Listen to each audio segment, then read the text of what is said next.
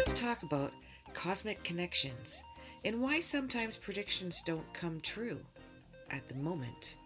Up next on the Holly Hall podcast. Hey everyone.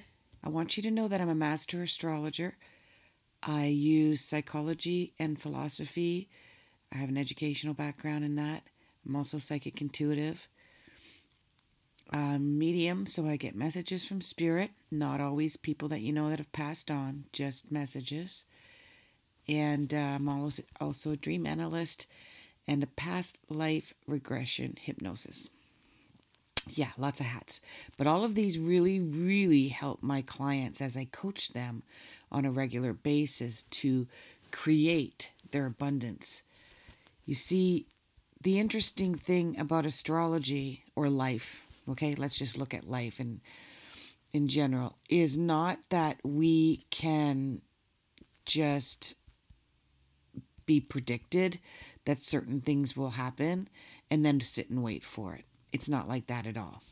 What it is I coach my clients to use the secret of the authentic energy that comes to us on quantum levels in a very physical way, the energy of the universe.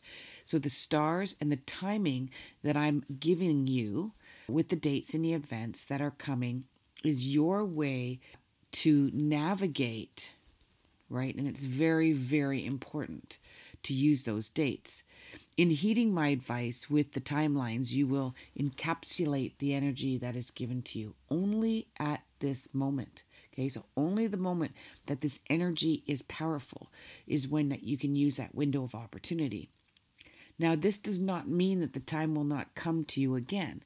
It will only revisit the same energy on a different level, right? So why not capture the energy now? Use that energy now. Be with that energy now. Create and manifest now.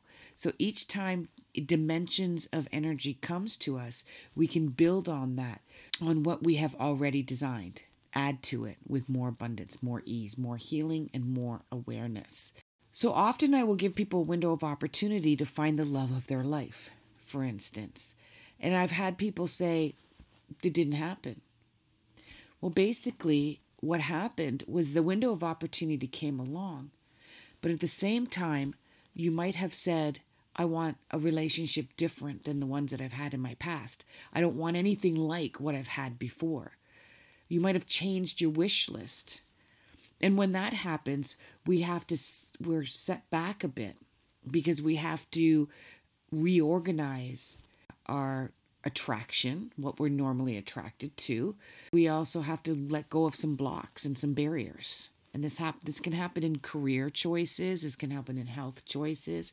When we do this, then the next time the energy comes around, you're able to recognize that love of your life. You're able to recognize that opportunity for a career change. But you have to do the work in that time frame. And if you don't, then it'll come up again. You'll meet somebody, you'll get a job that you don't like, that doesn't work out. And then you'll wonder, what happened? It's another sort of knock on our heads saying, are you getting it yet? Are you seeing a pattern of why you're attracting something that you really isn't designed for you, right? So it's quite a web that we weave, right? And so the reason I'm talking to you like this on this level is because I know you understand it. So if you're interested in having a session with me, you can contact me at www.askhollyhall.com. I have several sessions from past life and past life regression to childhood trauma, career choices, relationship issues, dealing with your children as a parent. A lot of times my psychic and intuition kicks in, almost always actually. And if you're interested, you can book on there. May the stars be with you and may all your dreams come true. Namaste.